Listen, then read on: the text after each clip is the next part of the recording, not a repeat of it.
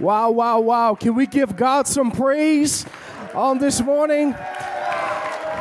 Somebody just say this with me. The Lord is good, and his mercy endureth forever.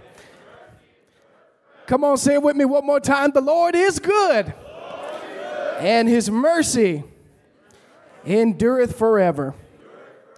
Pray with me. Father God, we thank you for the atmosphere that has been set. We thank you, Father, for the anointing that is so rich, that is resting in this place even now amongst your people. Father, I thank you for your glory that the praise and worship team ushered in to this sacred place. And I pray, Father, that you would bless these next few moments. Father, that I wouldn't get any glory, any credit, but Father, this sacred moment is all about you. So open up heaven and speak to our hearts, oh God, where we are in life, in our various stages and places, oh God, on our walk with you. Speak to our hearts, Holy Spirit, what we need. And we'll be careful, oh God, to thank you and give you praise. In Christ Jesus' name we pray and we say, thank God. Amen, amen, and amen. Clap those hands and give God praise on your way to your seat. Wow, I am so excited and thank God for the opportunity to come and share with you on today. North Central University. Praise God. I tell you, the Lord is doing some great and mighty things. And what a joy it is to be amongst great believers, friends, and saints on today. To President Hagan, to Pastor Edmund, thank you so much for the invitation. Bishop Washington, my father in the gospel, the bishop for the Minnesota Church of God in Christ and Board of Regents member, sends his love, prayers, and greetings to you all on this morning. And to my fellow friend and pastor, Colin Miller, who I love and appreciate. I just thank God for my brother, professor here, and to all the staff, leaders, senior team that make up this great staff and body on this morning. And last but not least, to my lovely wife, Nairi. We'll be married 10 years this year. Amen? Amen. I tell you, you got to be saved to put up with me. And so I thank God for her and just our 15-month-old daughter, Aubrey. They're watching, amen, from home, and we just celebrate and thank God for them. It's an absolute joy and blessing to be here. I want to go to the word of the Lord swiftly on this morning. I feel the Holy Ghost in here. I don't know how this is going to go, but I kind of feel like I'm at home. And if anybody knows anything about Church of God in Christ, you know, we just kind of have a way of yielding to the Spirit.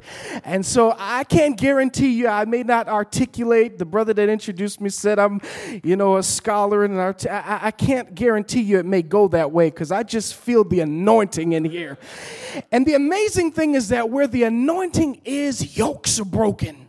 Chains are destroyed and lives are changed. So I don't know about anybody else, but I just kind of feel something creeping up my left foot. And so y'all got to excuse me. If I holler a little bit, y'all just holler back at me because I feel the glory of God moving in this place. Let's go to the word of the Lord. 1 Timothy chapter 4, verses 12 through 16. Is where I wish to take our foundational text from this morning. 1 Timothy chapter 4, verses 12 through 16. I prayed and I wrestled about, Lord, what would you have me to speak to your people at this great institution on this morning? And the Lord brought me back to Paul and Timothy. And he brought me to this chapter and these verses in which I wish to expound upon on this morning. And here's what the word of the Lord says. Out of the NIV version, it says, don't let anyone look down on you because you are young, but set an example for the believers in speech, in conduct, in love, in faith, and in purity. Until I come, devote yourself to the public reading of Scripture, to preaching and to teaching. Do not neglect your gift, which was given to you through prophecy when the body of elders laid their hands on you. But be diligent in these matters. Give yourself wholly to them so that everyone may see your progress. Verse 16 says, watch your life and doctrine closely. Persevere in them, because if you do, you will save both yourself and your hearers. And that's the word of the Lord on this morning from 1 Timothy chapter 4, verses 12 through 16. I want you all to pray with me as we consider the subject or thought, be like Jesus. Be like Jesus. If there was ever a time, North Central, that the world needs to see a living, breathing demonstration of our Lord and Savior, my God, I cannot tell you the time is now. And I believe that God is calling us to be great examples of Jesus, not just on Sunday, not just on Wednesdays, not just in our small groups, not just in our prayer meetings, but the challenge is to be a walking example of Christ every day. In fact, we read Paul commands us in 1 Timothy 4:12. He tells us here to be an example of Christ. He goes on so far and specifies the areas that we need to specifically concentrate on to accomplish this charge. And as I prayerfully considered what to share with you all on this morning, I could not help make this connection to one of the greatest GOATs of all time in the NBA. Anybody got any NBA fans out there? I know y'all starting to call out names already. I'm going to upset some of you. I'm not talking about Kevin Durant. Not talking about Steph Curry, James Harden, or even my guy LeBron James. But this GOAT, born on February 17th, 1963, stands 6'6" tall, 216 pounds. Y'all know who I'm talking about. 6-time NBA champion, MVP 91 through 93, 96 through 98, 5-time NBA most valuable player, and 14-time NBA All-Star. Attended North Carolina Chapel Hill before being drafted in the first round of the 1984 NBA draft to wear the Chicago Bulls. His initials known as MJ. His famous jersey, number 23, that's right, Michael Jeffrey Jordan. Ah, yes, I got some fans in the house. MJ, we affectionately call him, went on and still is one of the leading examples and influences of our day. As a matter of fact, they coined this phrase several years ago, to be like Mike, that several adults and youth used to inspire their goal-driven intent of being just like him. His shoes, his brand are alive and exist all over the world, and we keep his legacy alive by showcasing his shoes, his clothes, the drip, somebody. Anybody know about the drip? The jersey number, the memorable plays, the quotes. But I began to wonder, North Central, last night, as I was praying and seeking God in my office at home, we keep his legacy alive, but are we keeping Jesus's legacy alive? Sure, he didn't win 6 NBA titles, but he shed his blood on the cross that we might have life. Are we showcasing his name? Are we showcasing his character? Are we showcasing his quotes? Are we living, breathing examples of Christ Jesus? There is a necessity of being an example. In our text, Paul gives Timothy and us a sobering, unavoidable charge before God to be an example, to be a visible representation of what Christ is to the unbelieving world. If what we have is real, then I believe it ought to show. Say amen, somebody. The world is in desperate need of finding a Savior. The world is in desperate need of learning to coming to know who Jesus is. And I have concluded that you and I are probably one of the only Bibles or demonstration of Jesus that some may ever see. The Bible goes on to encourage us in 2 Corinthians 3:2. The only letter of recommendation we need is you yourselves, the New Living Translation says. It says your lives are written in our hearts. Everyone can read it and recognize our good work among you, the text says. So we must be careful. Beloved, we act how we act and how we conduct our lives in class and at home and in front of our children and at work. We must be careful how we conduct ourselves. Yes, I've come to learn that colleagues, peers, students, friends will notice our integrity and pay close attention to our honesty. Everywhere we go, we are being watched and analyzed for our every move. And with so many hurt people in the world, I've concluded that we need to share this agenda of hope, share this gospel of good news, share this message of hope and salvation everywhere and with everyone that we encounter. I was studying about the word impress because my question this morning is the impress of Christ on you? The Greek word example, tupos, is defined as an instrument used to stamp its image into others' lives. In other words, God wants you and I to be formed into the image of Christ so that when we meet others, we leave an impression on them. And the impression is not of ourselves, but the impression is of Jesus. In other words, Paul was basically telling young Timothy, this young pastor, I need you to be a copy of Christ. My sister doing sign language, I'm so sorry. I hope I'm not going too fast. The Bible says in Acts 4:13, I'm just excited, I'm sorry. Acts 4:13, it says, the members of the council were amazed when they saw the boldness of Peter and John, for they could see that they were ordinary men with no special training in the scriptures, but they recognized that these men had been with Jesus. Yes, I come to ask somebody on this morning. I know we're on the college campus, but I'm feeling mighty churchy on this morning. I come to ask somebody, can people tell that you've been hanging out with Jesus? Yes. Woo. Woo. I better calm down. All right, let me, I got a couple of points here. Say amen, somebody. I feel good when you say amen. Amen. Some of the main characteristics that Paul challenges us here in the scripture. The first one is speech.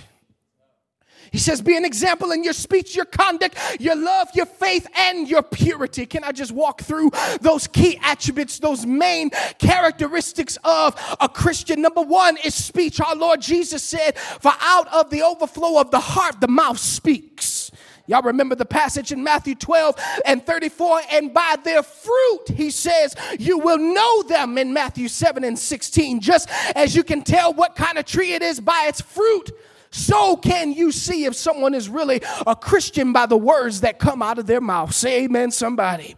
Ephesians 4:29 and chapter 5 verse 4 even takes this issue at this point a little deeper and says, don't let any unwholesome talk come out of your mouths, but only what is helpful, only what is building others up according to their needs, that it may benefit those who listen. These are improper for God's holy people. Neither should there be any obscenity or foolish talk, which are out of place, but rather thanksgiving, he writes to the church at Ephesus. And then we go back to Matthew chapter 12, where he says, but I tell you that men will have to give an account on the day of judgment for every careless word that they have spoken. For by your words you will be acquitted, and by your words you will be condemned. In other words, saints, we got to be careful what we say, but we must be an example of Christ Jesus in our speech. We ought to be found speaking and bringing life, hope, and the knowledge of God, filled with purpose and direction to everybody that we come in contact with. But Paul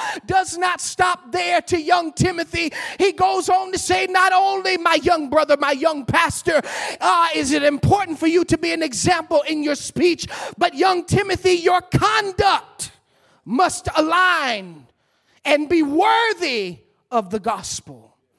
In other words, our lifestyle must be worthy of the gospel. The Bible says in Philippians 1:27, whatever happens, conduct yourselves in a manner worthy of the gospel of Christ. We don't want to be like the man whose boss caught him not working. When the boss asked him the question, why aren't you working? He confessed, because I didn't see you coming. But Peter says, live such good lives among the pagans that though they accuse you of doing wrong, that they may see your good deeds and glorify God on the day he visits us. In 1 Peter 2:12, our conduct must be worthy of the gospel. But not only does it stop there with speech and conduct, but three more left. He then goes on to elaborate on the characteristics of Christian love. The visible church must operate in God's love at all times. Paul talked about love in 1 Corinthians chapter 13, and I know we like to hear it when we're doing weddings, but I like to revisit it to make sure that I'm practicing and demonstrating the biblical definition of what love is. And if we go to 1 Corinthians 13 and look at verses 4-8, we will find the words that the Bible says love is patient. Love is kind, it does not envy, it does not boast, it is not proud, it does not dishonor others, it is not self-seeking, it is not easily angered, it keeps no record of wrongs, does not delight in evil, but rejoices with the truth. It always protects, it always trusts, it always hopes, it always perseveres. Love never fails. flip back to the letter that Paul wrote to the church at Ephesus in the 4th chapter. He tells them in verse 32 to be kind and compassionate to one another, forgiving each other, just as in Christ God has forgiven you. Speech, conduct, love, and the next one is faith. A person who is an excellent example is consistently faithful and doesn't swerve off the track or deviate from their course. The Apostle Paul was one of those. Despite of great suffering, he wrote, I have fought the good fight. I have finished my course. I have kept the faith. In the future there is laid up for me the crown of righteousness, which the Lord, the righteous judge, will award to me on that day, and not only to me, but also to all who have loved his appearing. 2 Timothy 4:7-8 says, we must live, saints of God. We must be examples in our faith. And last but not least, purity. Paul ends the list with a rarely used term of virtue and chastity. The writer of Hebrews reminds us, and this is a very common scripture that we hear in Church of God in Christ, but it's right. Without holiness, no one will see the Lord. Hebrews 12:14.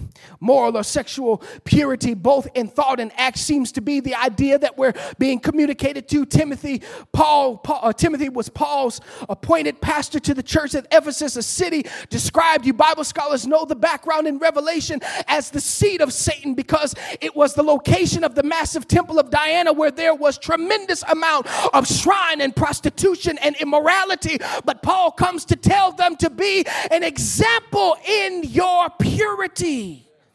Moral impurity was part of the fabric of that city and had to be resisted. And we live, unfortunately, in the same kind of moral corrupt society. So this instruction is especially pertinent and important for us today. We need to be careful to have pure minds. Hello, somebody. We got to be careful to have pure hearts. We got to be careful to have pure mouths. Paul instructed Timothy to pursue righteousness. Pursue righteousness, faith, love, and peace. 2 Timothy 2:22 says we need to be a living example of Jesus. Everything we do and think should be a copy and an example of our Savior. If you were put on trial for being a Christian, praise team, I think I'll invite y'all up right about now. I feel the Holy Ghost in here. If you were put on trial for being a Christian, would there be enough evidence to convict you? Would people say that you were religious, or would they say that you were a Christian? Do people see enough Jesus in you that it just almost seems unnatural for you to be the way you are? If Jesus is really in your life, I believe he'll show. After all, what's on the inside eventually has a way of manifesting on the outside.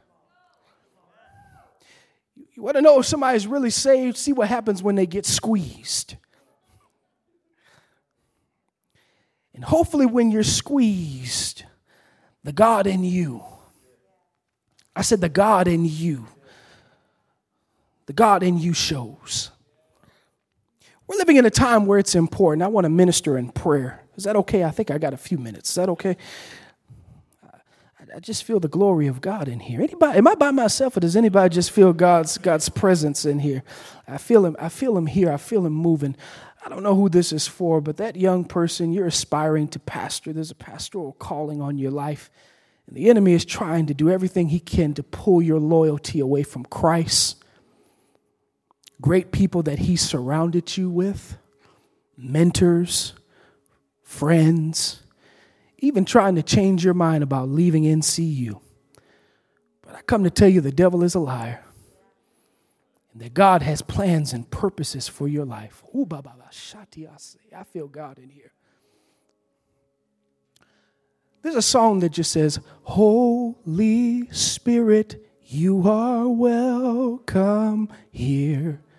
Come flood this place and fill the atmosphere. Your glory, God, is what our hearts long for, to be overcome by your presence, Lord. Can we stand all over this sacred place? Your presence, Lord. Can we say it again together? Holy Spirit, Holy Spirit, you are welcome here. Come flood this place and fill the atmosphere. Your glory, God, is what our hearts long for, to be overcome by your presence, Lord.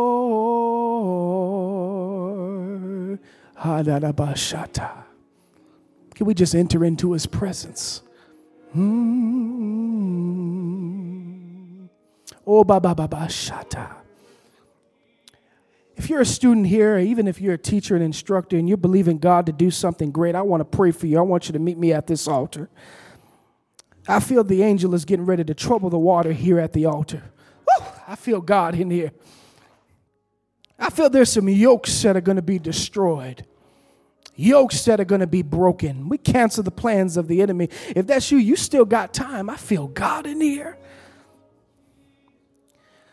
Next verse just says, let us become more aware of your, y'all know it. Let us experience the glory of your goodness. That's it. Thank you, Jesus. Thank you, Jesus. Oh, ba ba ba ba ba ba ba. Shatiose.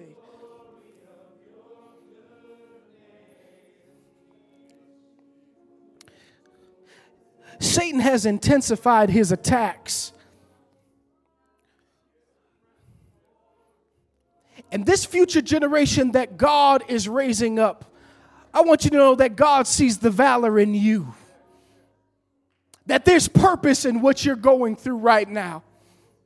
That it's not by accident. I'll give you a little illustration. I got saved at 11 years old in a home that was not saved. I wasn't raised in the church. I don't have a lineage of Church of God in Christ preachers, but God had his hand on my life. Never aspired to pastor, never aspired to lead or work in the church, but God had his hand on my life. And I come to tell you, there's somebody here right now. God has his hand on your life. And I come to tell you, don't throw in the towel yet. Don't give up yet. Be not dismayed. God knows exactly what you're doing. And he is Emmanuel. He is God with us. He is God with us. I know you say, well, is he only the God of the mountaintop? No, I come to tell you, he's also God down in the valley. I come to tell you when it hurts, when you're crying at night, that he's yet still Emmanuel. You can look around in the midst of it all and find that God is somewhere nearby. Oh, Shando say. I got to do what God tell me to do. I just want to lay hands and pray for a few folks. But can we just really just turn this into a house of prayer? Raise up your voice and pray and believe God. Whatever it is, release your faith. The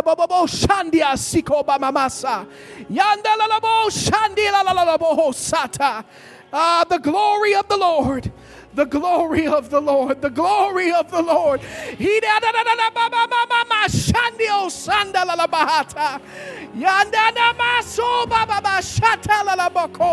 God is here, he's here, he's here, he's here, he's here. Whatever you need from God, lift your hands and receive from heaven. Whatever you need from God, Don't you give up. Don't you throw in the towel. The best is yet to come. The worst is over and the best is yet to come. It won't always be like this, but I hear God saying, I know you by your name. I heard your cry. I haven't forgotten about you. Great things are to come if you hang on in there. Don't lose heart. Don't lose faith. God is moving in this place. I feel the glory, the glory, the glory.